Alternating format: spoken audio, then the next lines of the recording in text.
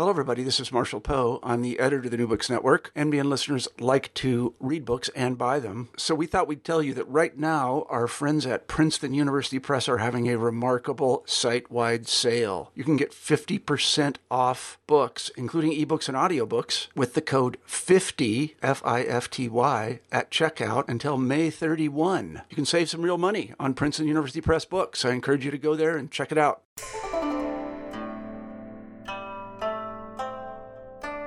Hello, everybody, and welcome back to New Books in East Asian Studies, a podcast channel on the New Books Network. I'm Ed Pulford, one of the hosts of the channel, coming to you as before from Sapporo in Japan. Today we'll be talking to Mara Elizabeth Cunningham, an associate at the University of Michigan's Lieberthal-Rogel Center for Chinese Studies, about the new third edition of the book, China in the 21st Century, What Everyone Needs to Know, co-authored with Geoffrey Wasserstrom and published in 2018 by Oxford University Press.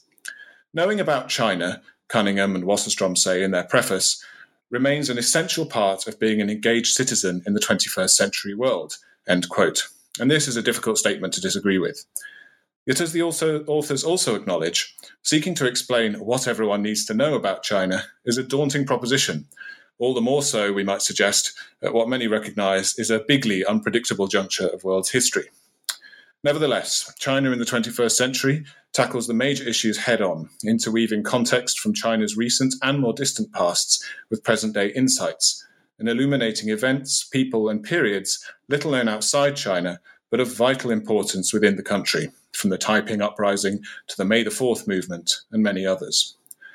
Reciprocally, the book also expertly punctures many of our preconceived ideas about China's past and present, which, if you can imagine such a thing, seem to have become distorted in Western public discourse, from the Cultural Revolution to Tiananmen Square and contemporary Chinese nationalism. With subtle good humour and a penchant for pithy phrasing, Cunningham and Wasserstrom also tackle the big fun questions head-on to show us how today's China operates, from questions about Confucianism's compatibility with capitalism, whether the Communist Party is just another dynasty, and the much-beloved Is China likely to become a democracy, to name just a few. Such questions would have many commentators and academics either fleeing for the hills or deconstructing the terms of discussion so far as to offer an entirely unintelligible answer. But readers who have wondered about such things will find well-informed and, most importantly, eminently digestible responses to these and many other questions in this book. Please tell me more, you're probably thinking. And so it's with great pleasure that I say, Mara Elizabeth Cunningham, welcome to the show. Thanks so much, Ed. It's great to be here. Fantastic. Now, Mara, I wonder if you could just begin the interview by telling us a bit about yourself, your background, and how you became interested in China in general, and also specifically in the things that you're specifically interested in. Sure. So I started college in the fall of 2000 as a history major, and I wasn't really interested in any particular kind of history. I just had always liked it in high school. But when I started college, all of the freshman history majors at my school, which was St. Joseph's University in Philadelphia, were assigned into a freshman seminar. And it happened to be about China. And I knew basically nothing about China at that point. I had read The Good Earth in high school, but I had never really paid much attention to the country. I didn't know anyone who had traveled there or lived there. And that semester, I felt like everything I read was a revelation, and it got me really excited about learning more. And so I took another class and another class and another class. This was also, as I said, it was the early 2000s. And so China was all of a sudden really in the news. It was a rising power and increasingly important on the global stage. And so it just seemed like a very natural time, I think, to get into the study of China, because all of a sudden people weren't looking at me strangely when I said I was interested in China or studying Chinese. They said, "Oh, that's probably really good. You know, we're going to need people who speak Chinese," or they said, "You'll be able to make a lot of money if you go into business." But that wasn't the path that I chose. So after I graduated from college, I moved to Beijing and started studying Chinese. Well, I had studied Chinese in college, but I really started studying it intensively while living there for 6 months. And along the way, I decided to do a master's degree in East Asian Studies. I went to Yale for that, and then moved back to China to go to the Hopkins Manjing Center, the program there, and then decided to go ahead and do a PhD in Chinese history. But before I started the PhD, I had already sort of figured out that teaching and a tenure track classroom-based life wasn't really going to be for me. I enjoyed teaching, but I didn't think it was the best thing that I did. I thought I was a much better researcher and writer. And so I went into a PhD saying, I want to do this degree, I want this training, I want this experience, but I want a different outcome than is, typically assumed for most people in doctoral programs. And I was fortunate enough to get accepted to a department at the University of California, Irvine, that has something of a track record of producing history PhDs who go on to do other things off the tenure track.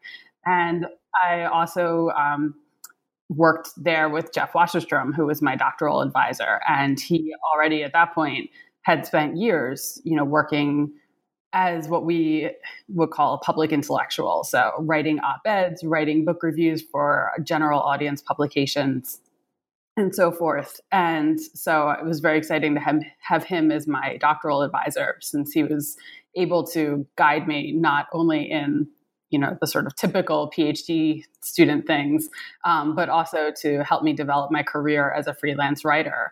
And at UC Irvine at that time, just before I started in the program in 2008, Jeff and Ken Pomerantz, who was another China historian, and Kate Merkel Hess, who at that time was a graduate student there, had started a blog called The China Beat. And so after actually a little bit before I even started and before I even moved to California, I was writing for the China Beat. But after I got there, I really got involved in writing for it and then editing it after Kate graduated and moved on to Penn State. And so I, throughout my years in graduate school, was sort of working on this dual track program where I was learning about China in a very traditional academic sense, but also learning how to be a writer, learning how to speak to broad audiences and talk about China in ways that would be accessible to, pretty much anyone. And those two things, I think, really come together in China in the 21st century, what everyone needs to know, because this is a book that is supposed to be, very much, it very much draws on academic training and deep scholarship. If you look at the end of the book, we are drawing on lots and lots and lots of different people's work, but we're sort of bringing it together in a way that is meant to be accessible to college students, people going on study abroad programs who want to learn a little bit about China before they go to the country, pretty much anyone who reads about China in the morning newspaper and thinks this all sounds very interesting and important, but I don't really know the background, so I want to know more. And we hope that those readers find the book useful. Absolutely. Yeah, no, that really comes through. And I guess actually this question about writing for a general readership and its relationship to academic research and writing within the sort of academic frame was something I wanted to ask about. Do you see those as spheres that are inevitably kind of or should always be interlinked, or is there a separate space that is academia and then another space that is the public engagement side? Or, I mean, do you understand those things as distinct worlds that need to be brought together, or are they actually really part of the same world on a spectrum? I think that can be actually a very personal question for different academics, because there are some people who really enjoy the sort of more public engagement side of the work, and many people who would far prefer to stay writing academic articles, what we would call, academic monographs, staying in that sphere. And so, as you said, it is sort of a spectrum. And maybe I fall far more on the public engagement side than other people. And then there are plenty of academics who are all the way at the opposite end of me, at the academic end of the spectrum. And then there are people in the middle who, really have the ability to do good work in both spheres. And, because of the way my career has evolved, I haven't spent as much time working on things like academic publications. So, for example, I haven't revised my dissertation. I haven't turned any part of that into articles or book chapters or things like that.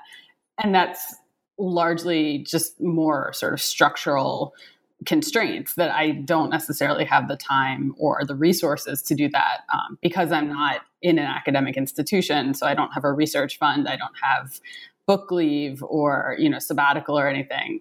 So it's much more feasible for me to work on shorter projects and do this sort of writing for public audiences. Right. No, well, I think given the sort of hotness of the topic of precariousness of academic work and the spectrum itself of being secure in an academic position, I think that's a status that many listeners will recognise. Perhaps we can move on just to talk specifically about the China in the 21st Century book project and how it was that you became involved in it. If I understand right, Jeff Otterstrom had written the first edition of the book solo, more or less. Is that correct? That's correct. That was published in 2010. Right. And so I guess in terms of, it's quite an intriguing project from that point of view, in that, a co-author, yourself, comes on board later. And so how did that work in terms of apportioning duties and dividing up the writing and revising? And I guess I'm also curious to know what kind of revisions were necessary, say, between the second and the third editions. We'll get onto the sort of detail of especially this future chapter that comes at the end of the book later. But was it the case that there were revisions required all the way through? And yes, as I say, to learn something of the collaborative process would also be really interesting. Sure. So as I said, Jeff wrote the first edition solo, and that was published in 2010. I should say that this book is part of a series published by Oxford University Press. So What Everyone Needs to Know. And there are books about all sorts of different topics, and they're supposed to be shorter. They're written in a question and answer style, and they're about issues or places that are in the news. So, China in the 21st century. Now there's an India in the 21st century. But there are plenty of other titles as well. So this fits into a series. We didn't pick the format or the subtitle or things like that. So after Jeff wrote the first edition, it sold really well, which of course the press, I'm sure, was hoping for. But they were really excited. But of course, since the book is about the 21st century and that keeps happening, you have to go back every few years and keep updating it to keep things current. So in 2012, I was still in graduate school at that point. I was just about to move to Shanghai to work on dissertation research and writing. And Jeff and I had been doing some co-writing together of short commentaries and an article and in a journal and so forth. And he came to me and said, Oxford University Press wants to do a second edition of the China book. And I was wondering if you'd like to come on board as a contributing author. So that was sort of arrangement where the press paid me a flat fee up front, and I worked on the book and got a credit on the title page. And, at that point it was just sort of, I went through and I marked all the places where I said, this needs to be updated, this needs to be revised. And Jeff and I kind of traded the drafts back and forth until we had a final version that both of us were satisfied with. And, you asked about workflow, and I think that's about the sum of it. It's just a lot of emails going back and forth and keeping track of which stage we're at. And there are certain things that are our individual strengths. And so we say, I'll take the lead on. So for example, in the third edition, we added a couple of questions about women's history and feminism in China, which are things that I've read a lot about and written a lot about and done research on. So I wrote the majority of those questions, and then Jeff edited my text. And then vice versa, he would take the lead on other issues, and then I would edit. But I think at this point, I've been looking over the manuscript so many times in the editing process and then doing proofs and so forth. And I can't tell you for the most part who wrote which sentence, which is a good thing. That's sort of the ideal for a co-writing situation. But yeah, we have fairly similar voices. We each have our own individual writing or grammatical quirks that then we'll point out to each other and say, he'll point out how many semicolons I used or things like that. And so we sort of can polish those edges once we recognize them. So we did the second edition. As I said, we worked on it in 2012. We turned in the manuscript just after the 18th Party Congress when Xi Jinping became the leader of China. And because of the timing, we weren't really able to say much of anything about Xi Jinping. We just sort of said he's now the leader and we don't know what this means. So again, the book, it sold very well, I'm happy to say, mostly because I should note it's been used by a lot of study abroad programs and a lot of college courses. And those have been really important audiences for us, which is fantastic. That's perfect. So in 2016, the editor came back to us again and said, okay, I have good news, which is the book is continuing to sell well, but I also have bad news, which is it looks like things in China have changed quite a lot since you last updated it. And so he said, I think we need a new edition just based on newspaper stories I'm reading and so forth. And so this time I said, I think it's more appropriate for me to be a co-author of the book because, at this point I've done a lot of just as much work on it as Jeff has. And so that was very, just something to work out. And so we started working on revisions in the summer of 2016, which was a little bit difficult, only because I was moving from New York to Michigan at the time. So I was sort of working on this in between, packing and moving and dealing with mortgage details and so forth.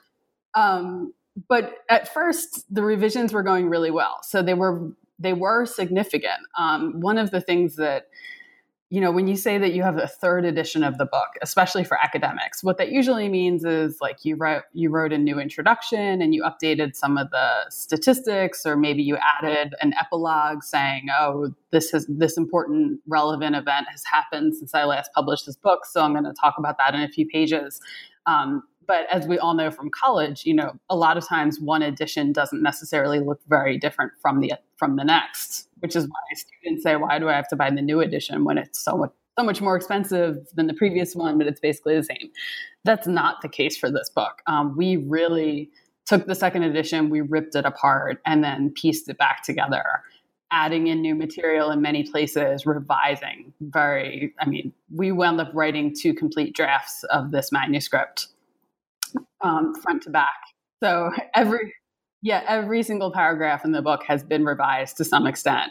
Sometimes just, changing up the sentences, the sentence structure, the grammar, or again, sort of polishing those edges, because when you have 3 editions, like it starts to become a Frankenstein's monster of a work where you can start to see the gaps and you see the places where it was stitched together. And so we really had to go through it pretty thoroughly to make sure that those joins weren't so noticeable. But also just a lot has changed in China over the past 5 years. And a lot has changed in the United States. And so, as you said, we have an entire chapter on U.S.-China relations. And so we had to make a lot of changes to that.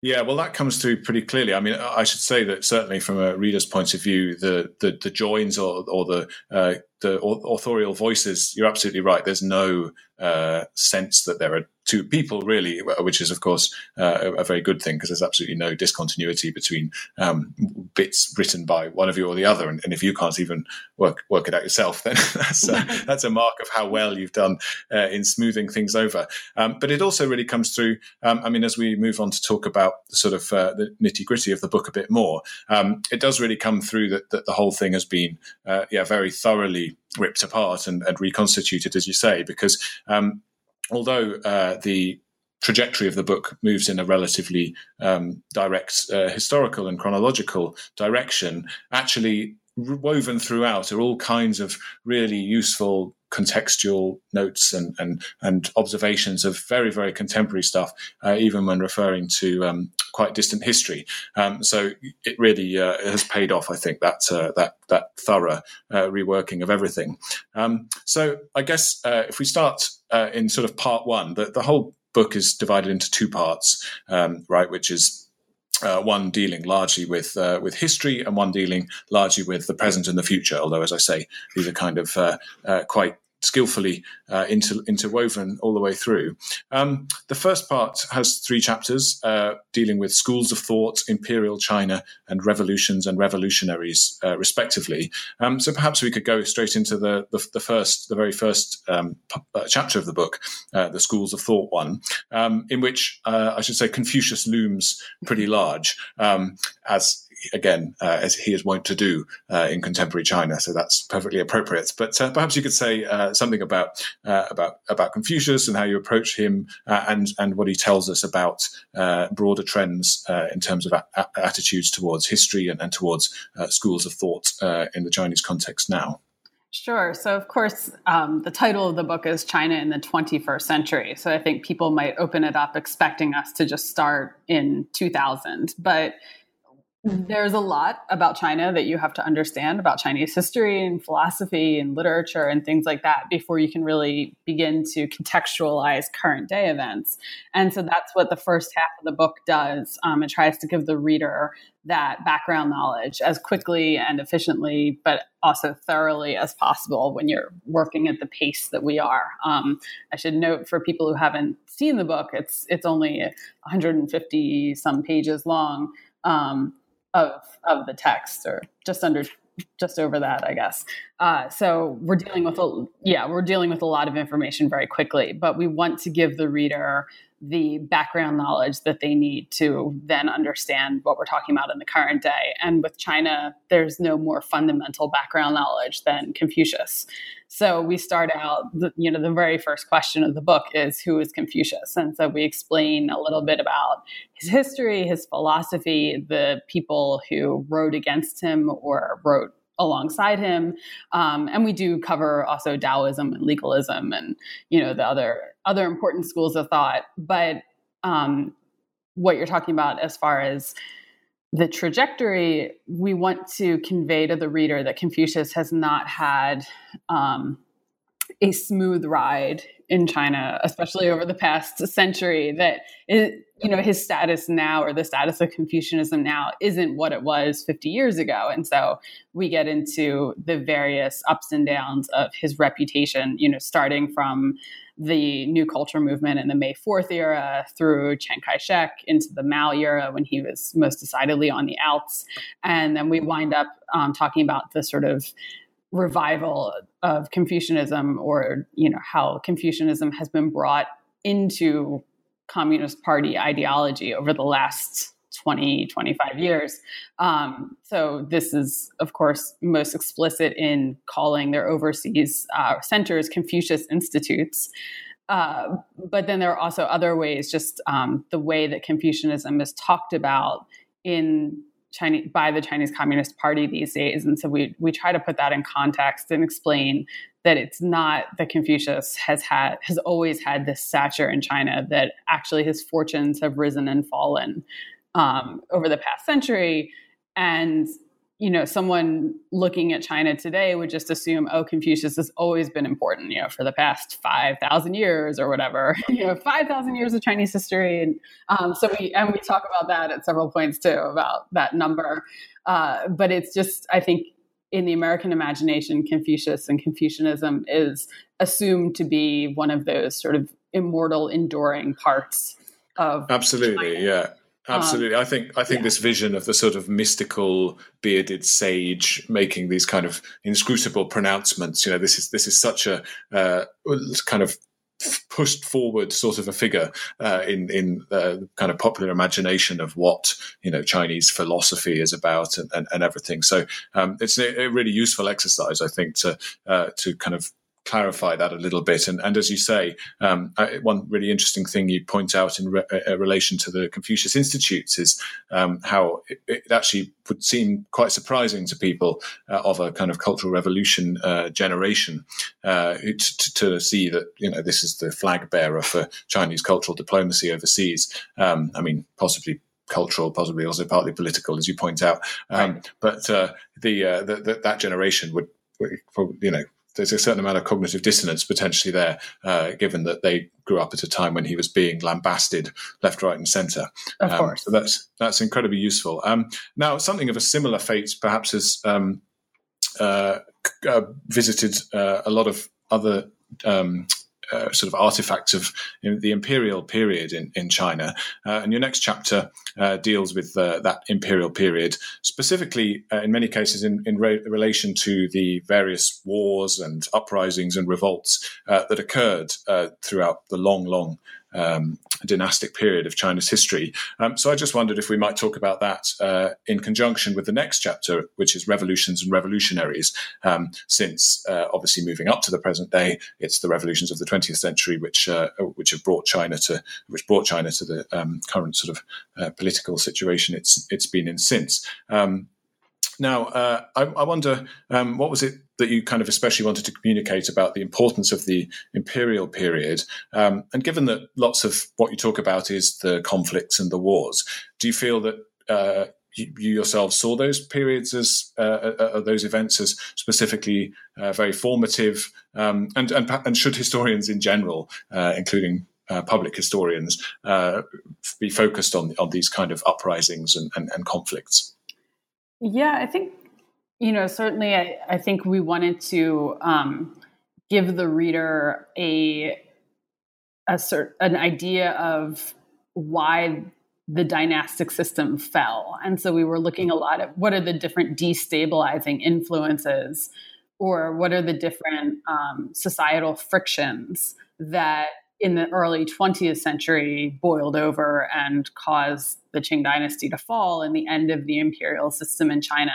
So it's perhaps for us as writers, not teleological in the sense of, we're driving too hard at the conclusion, but we want to give the reader the tools to understand why do you have the system that endured for, thousands of years, even though different dynasties came and went.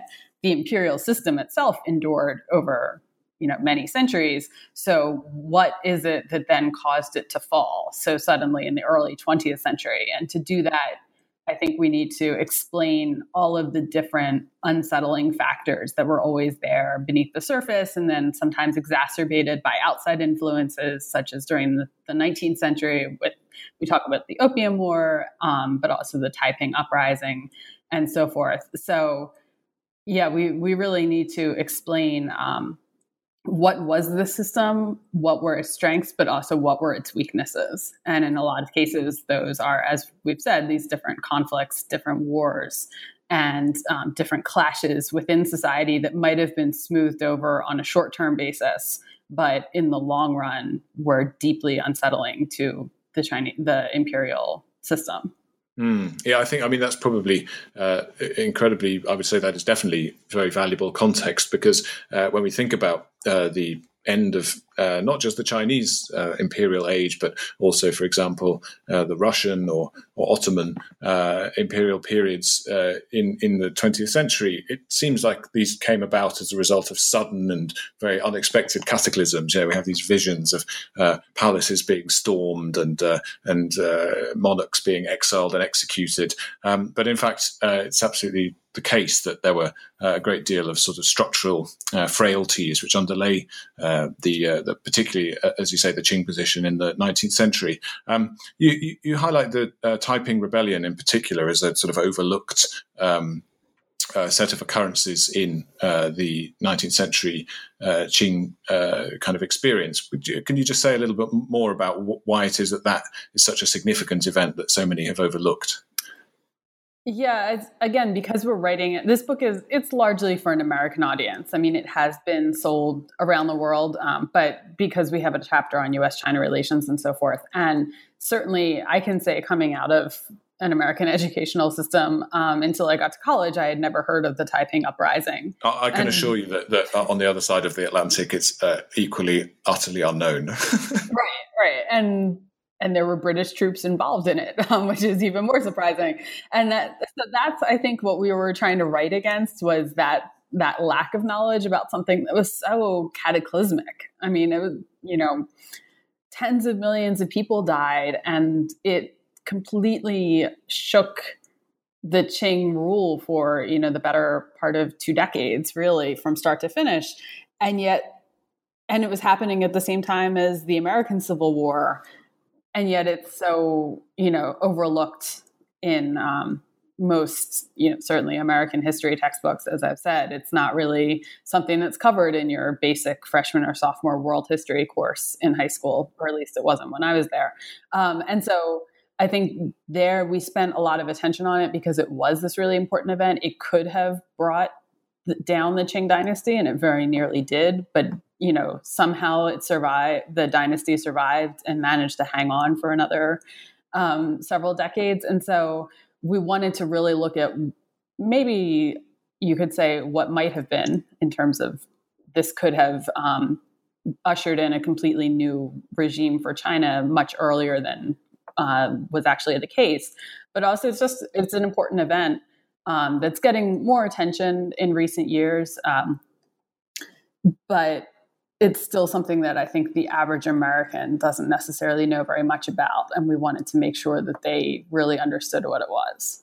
Yeah, well, I think that's it's definitely a very important mission, and we haven't said a great deal about the detail of what it was, but perhaps this is a tantalising hint at something that readers or listeners should become readers, pick up the book and give it a look. And just in terms of that detail, I also want to say that, and I saw this even when I was teaching Chinese history in graduate school or immediately after, when you talk about the Taiping, the sort of impulse is to focus on what we consider the weird parts. So, Hong Xiuquan and his version of Christianity, and God's Chinese son and all sorts of, that kind of really gets, I think, the headlines. But we wanted to go a little bit deeper than that and also talk about, why was this a threat? Why was something that maybe to, modern eyes and ears sounds a little bit odd, but why did it appeal to so many people? Why was he able to attract so many followers? And not just not just look at it as something kind of wacky, but really talk about why was this an appealing alternative to what was going on in Beijing.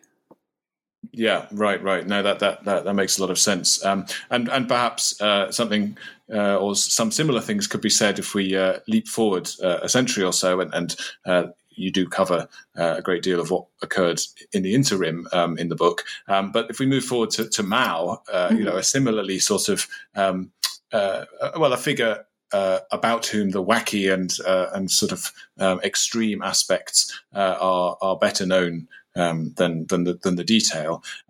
Now, one thing that was particularly interesting to me during your discussion of Mao and why he's so popular in China is to do with the sort of attractive historical comparisons, at least to a US and also I would say to a European audience. That is with Stalin and Hitler, and so you discuss whether these are entirely useful comparisons. Spoiler alert, not really, and actually suggest Andrew Jackson as a closer analogue, the American president. Perhaps you could just say a little more about how you came to that conclusion, and in general, what it is that you wanted to say about Mao's popularity and his enduring influence on the modern day People's Republic. Yeah, so we absolutely wanted to portray Mao as a more complicated figure, not just as a monster, but also not as any sort of deity. And to explain, why is Mao still popular in China? Certainly you'll meet plenty of people in China who will criticize individual policies or who will say, yes, there were bad years. But of course, he's on the money. His portrait is hanging in Tiananmen Square. He's someone who you really can't attack in the eyes of the Chinese Communist Party, even with their judgment that he was 70% right and 30% wrong. And so we're just trying to explain Mao as a more complicated figure, certainly than Hitler is treated in Germany, where, it's just, this was evil and, no question about it, end of discussion. So when we came upon Andrew Jackson as the parallel, and I should say, I think that's in the first edition of the book. So I think Jeff came up with that one of his own. I don't want to claim credit. for something that was his work originally.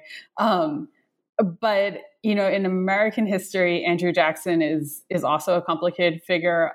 Although I think in recent years, more attention has been focused on the sort of the horrors of his time as president, and certainly the treatment of American Indians.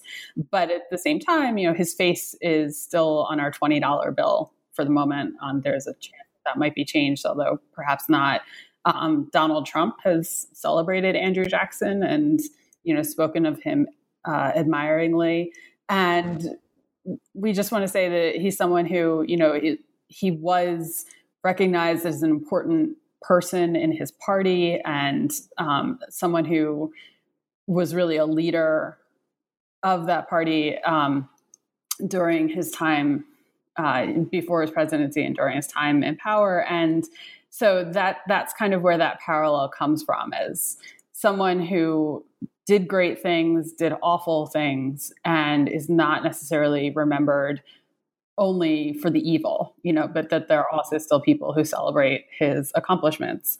And, it's an imperfect analogy, as Jeff will be the first to admit. It's just trying to say this is more complicated than total evil like Hitler or Stalin, but that there's a reason, or there are ways in which the Chinese Communist Party still recognizes Mao for his accomplishments. And still needs to recognize him. And still needs him as a figure.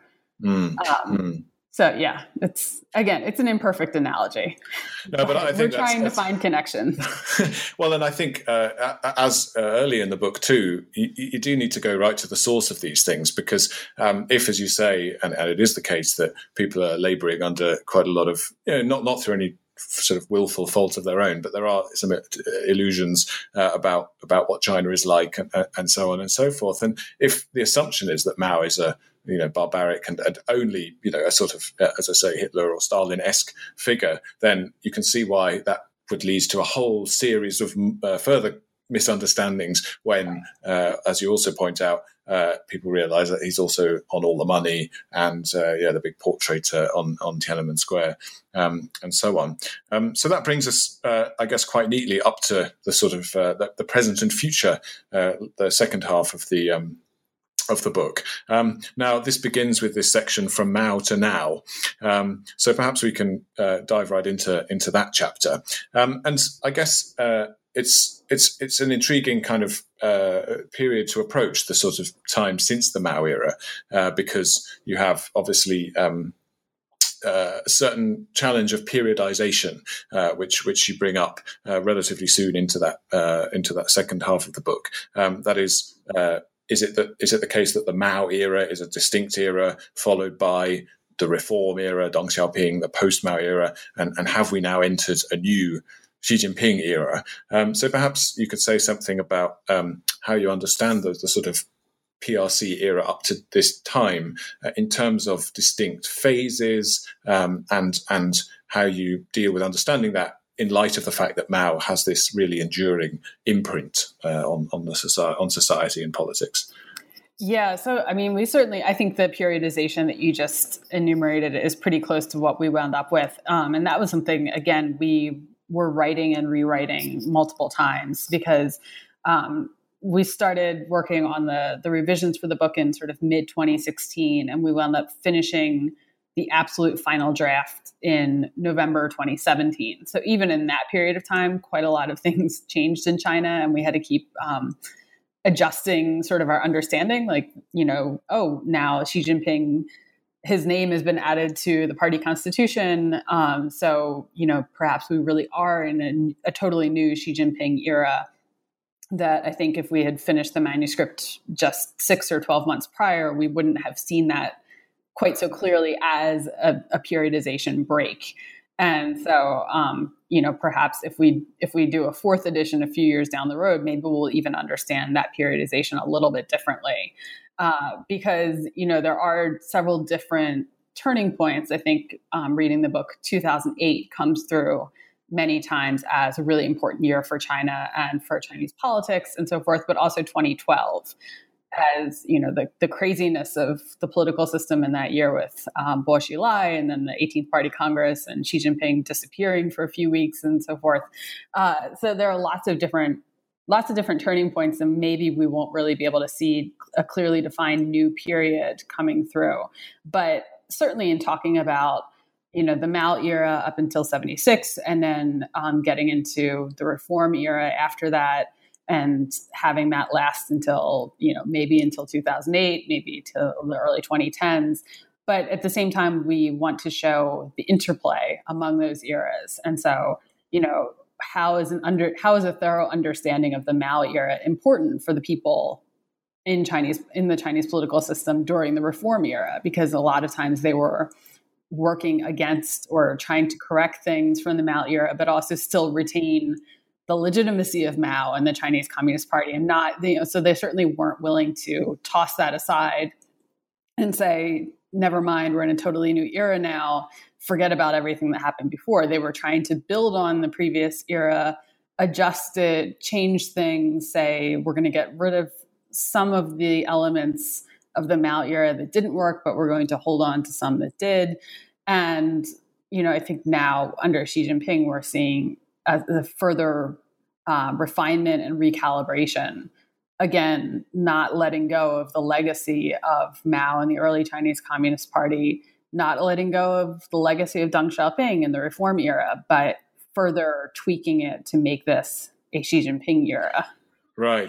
No, that makes sense. And how about in this context, this kind of fashionable comparison between a dynasty and with sub reigns within it, with the current communist period. What sort of conclusions did you come to about you have this question about how is the imperial era still alive in Chinese politics, and I think this is a sort of question that does occur to quite a lot of people who think about the way that imperial China was divided up into these dynastic periods. What do you think are the relevance of comparisons like that? Right. So again, as I said at the very beginning, we are building on our academic knowledge and our scholarship. And so I think this is a different way of posing the question about how important was 1949. And so, for many, many years, academics talked about a total break in 1949, that it was this complete disjuncture. And in more recent years, we've been talking about crossing the 49 divide and, looking at the continuities from imperial China to the Republican period to the Mao period. And so this is just a different way of phrasing that and saying, yes, 1949 certainly and 1976 are fundamental turning points in Chinese history, and we need to understand the discontinuities. But we also shouldn't overlook the continuities and talk about the ways in which certain things did endure from one regime to the other. At the same time, in the question about is the Chinese Communist Party a new dynasty, we talk about the ways in which that comparison doesn't hold up. It's certainly not the same as North Korea, where you have one family reigning for 3 generations. In China, like there are absolutely leading families within the Chinese Communist Party, but just being born into one of them isn't necessarily guaranteed that you're then going to rise to a position of power. And so we're just trying to point out, the ways in which these comparisons do or don't hold up, or how an American reader who's coming to the book without much knowledge of China, the different ways that they should think about this. That yes, there are some continuities that cross the different periods and the different political regimes, but there are also things that don't hold up even within the same regime. So even under the Chinese Communist Party, you have these distinct periods of Mao, Deng, and other reformers, and now Xi Jinping and other hardliners. And so I think that's the kind of thing that certainly when I'm talking to American audiences, they often don't. They know that China has changed a lot, especially over the past 20 or 30 years, but they don't necessarily understand that even within the Chinese Communist Party, things change from time. Right. No, that's super helpful, and actually all the more relevant because, as you also point out, the Communist Party themselves are wrestling with these questions of continuities and discontinuities, and negotiating how to dredge up things that they consider useful from the distant and more recent past, but also portray themselves as doing something new, because obviously a lot of what was going on before had a lot of problems with it. So it's actually kind of an interesting sort of meta project, if you like, of negotiating some of those same kind of struggles that the party itself is engaged in. And then finally, if we move on to chapters 5 and 6, the last two chapters of the book. These concern US-China misunderstandings and the future, which are pretty closely interlinked themes, the way I see it. And so perhaps you could suggest, or at least summarize what some of these misunderstandings are as you and Jeff saw them, and how those sort of misunderstandings may play out into the future, whether they'll be resolved, and what impacts will, what factors will impact China's directions and the amelioration or otherwise of some of these gaps in communication and understanding. So in the chapter on US-China misunderstandings, I think the fundamental message that we try to get across is that China is far more diverse than any Americans tend to realize, and diverse in many different ways. So we talk about ethnic diversity, we talk about age divides, the aging of the population and the differences, the different generation gaps. So someone who grew up under Mao versus someone who grew up under Deng and under Xi, the different perspectives that they might have on politics and on the world from growing up in that sort of environment. And we talk about the sort of fundamentally different approaches toward media that people have in the United States versus China, the influence of state media versus commercial media, both in China, today, because there is now more of a combination of state media, commercial media, and then all the stuff that happens on the internet, sort of outside the media landscape, but very much overseen by the state. And also the different media landscapes in the United States, and how you have many competing opinions, all vying for space, often in the same newspaper or on the same television network. And so we're just trying to emphasize how much more complicated China is than most people realize. If all they see is Beijing and China, so for people who go to China, but all they ever see is Beijing and Shanghai, it's certainly a far more complicated country, and you really need to get out into the far west or the countryside to understand the many different sort of spheres within China, but also the differences across the United States. And which, again, if we were to rewrite this book in another couple of years, I think there would be even more divides to talk about, both in China and the United States. Quite possibly. I just wonder, in relation to that diversity of China that isn't necessarily seen particularly clearly on the outside, how much of that do you think has to do with the fact that Beijing itself works quite hard to project an image of unity and oneness? I think that's a large part of it, that, when the Chinese Communist Party talks about 5,000 years of Chinese history, they're obviously glossing over many, many changes that just a few decades ago they would have celebrated. In the 1950s and 60s, it was all about the new China and the break with the past and so forth. So yes, I think that's part of it. It's also the way Beijing has set up the foreign correspondence in China, so that, American news organizations in general only get so many journalist visas. And of course, if you only have a limited number of journalists in the country, it makes the most sense to put them in Beijing. And I do think, now more than ever before, foreign journalists are getting out into China, and they're really exploring the country, and they are filing stories for readers back here that emphasize the diversity of China. But that's a relatively recent change. That's only in the past 10 to 15 years. Until then, even when I do research into the 1980s or 1990s and I'm looking at old copies of newspapers, the vast majority of stories were filed from Beijing just because the journalists had less ability to travel throughout the country. And so I think that I see that change in journalism, in journalistic coverage of China, because I'm very deeply embedded in this field. But for someone who's just sort of casually reading a newspaper or watching TV or listening to the radio, they're not necessarily thinking in the same way about these changes in coverage and the greater mobility of journalists. And so I think I do think that emphasis of the country's diversity is coming through a little bit more, but we want to call attention to it and have people really focus on the diversity so that when they listen to a report on NPR or read something in the New York Times, they understand where it's coming from. No, that makes a lot of sense. And then moving on to the future, and obviously the changing journalistic landscape within China for foreign correspondents could play a part in this. How did you see things moving forward, and what particular challenges would face China and would face the United States in its kind of perception of China, and vice versa? Yeah. So the chapter on the future.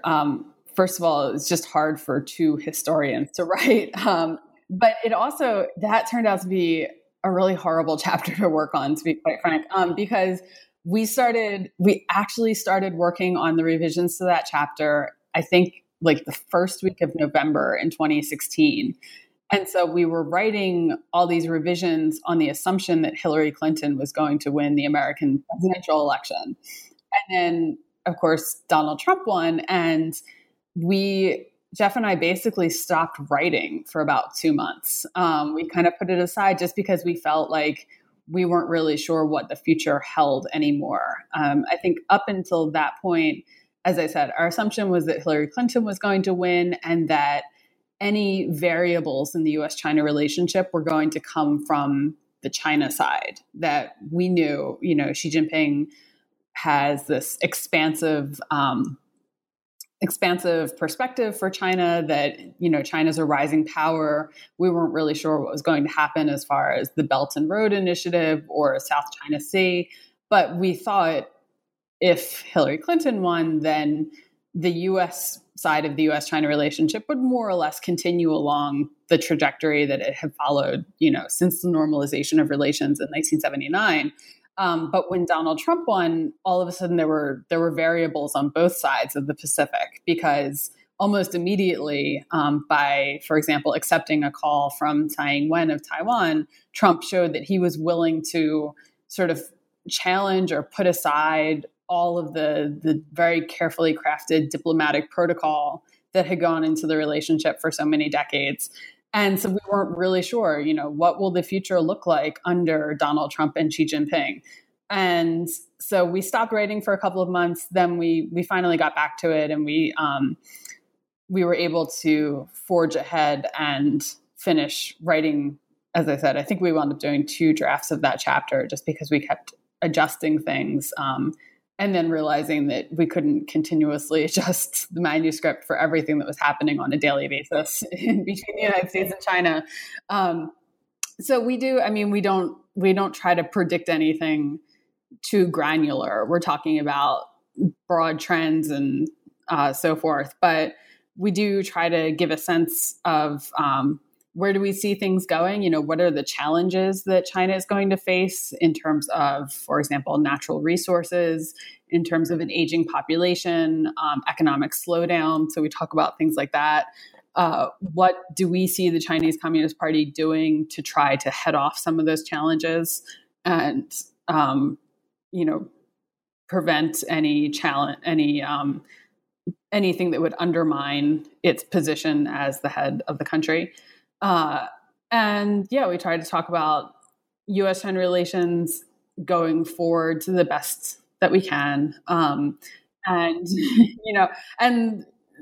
There's just lots of stuff that we didn't anticipate. Of course, one of the things that we didn't talk so much about that maybe would get more attention going forward is, of course, North Korea. where we allude to North Korea as a destabilizing influence in East Asia and in the U.S.-China relationship. But obviously, we had no way of knowing what was going to happen with North Korea this year in terms of things actually getting better, as far as we can tell, for the moment. Yeah, well, I think you could be forgiven for that, to be honest, because we really didn't see it coming. That's perfectly excusable. And actually, I should say that conversely, you do actually predict the abolition of term limits earlier in the book, yes. Without that having not happened when the book when you would have finished writing it. So yeah, that was so all throughout the sort of finishing process. So getting it copy edited and page proofs and stuff like that, I was convinced that something was going to happen that would require us to rewrite, or that something was going to happen immediately after we signed off on the manuscript. And I was really sure that what we would have would be Jiang Zemin dying, because we do have a couple of paragraphs about Jiang Zemin and its importance. And I think he'll never die. I think. That's clear. The paragraphs certainly still make sense, or will still make sense when he dies. But I thought that would be the thing that would undermine something. But in fact, it turned out to be that, we talk about the abolition of term limits, but we do talk about it as one of several possibilities, when in fact, that's what happened, I think just about 2 weeks after we turned in the final manuscript and said, okay, go ahead, you can start printing the book. So yeah, it's hard to anticipate all of these things. Yeah, well, there's no convenient place to put a stop on this, kind of a project. I think, especially at a time like this. Yeah, and we're also talking more broadly, and the sort of day-to-day, relations between the United States and China, or what's happening in Chinese domestic politics. That day-to-day, those day-to-day events are less important than the big trends, and talking about the big picture and understanding the historical context. And so that's really what we're trying to get across. It's not to, talk about what happened in March 2018 versus, November 2017 or something like that. Sure. No, I think that would be an unreasonable thing for people to demand of you. And then the final sort of section in the book that I should just flag up is that there's a really fantastic further resources section. You mentioned it earlier on, but actually as a reference work and as a source of a whole lot of really rich material on all manner of subjects relating to contemporary China. The book also has a great deal to offer in that regard. But in any case, Mara, it's been really a great pleasure talking to you, and it was fantastic reading the book. Before I let you go, perhaps we can ask the traditional question, much loved by the New Books Network, concerning what it is you're working on at the moment.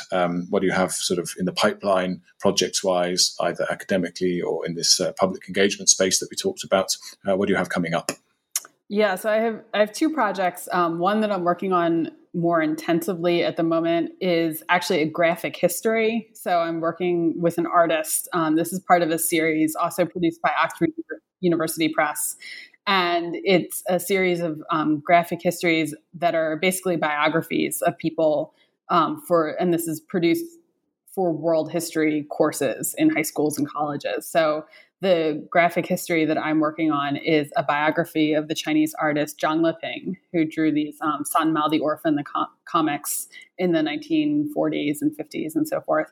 And that's a project I've been kind of dabbling at for the past few years, and now would really like to see it come to fruition. So that's what I'm focusing on, I think, for the remainder of 2018. And then the other project that I have in the background, where I'm just sort of collecting material and ephemera and so forth, is a cultural history of Lei Feng. The model soldier. And he's a figure who I think is just really fascinating. And again, the sort of weird aspects of his story tend to get celebrated and mocked and laughed at. But I think it's important to take him seriously as a cultural figure and as something or someone who the Chinese Communist Party has held up as a model many times. He sort of pops up repeatedly from the 1960s to the present. So I'm just interested in seeing when he appears and why he appears and what purpose he serves. Oh, well, that sounds absolutely fantastic. I can't wait to see the result of that. I think, Lei Feng as a figure is probably someone who equally has. It's a area of culture in which the Communist Party has perhaps been complicit in emphasising slightly more wacky aspects. But anyway, that would be great to read when it comes out. Well, Mara, I want to thank you a lot for being on the show today. As I say, it was really great to talk to you, and I wish you all the best with your future projects. Listeners, thank you very much for listening to the New Books in East Asian Studies podcast, part of the New Books Network.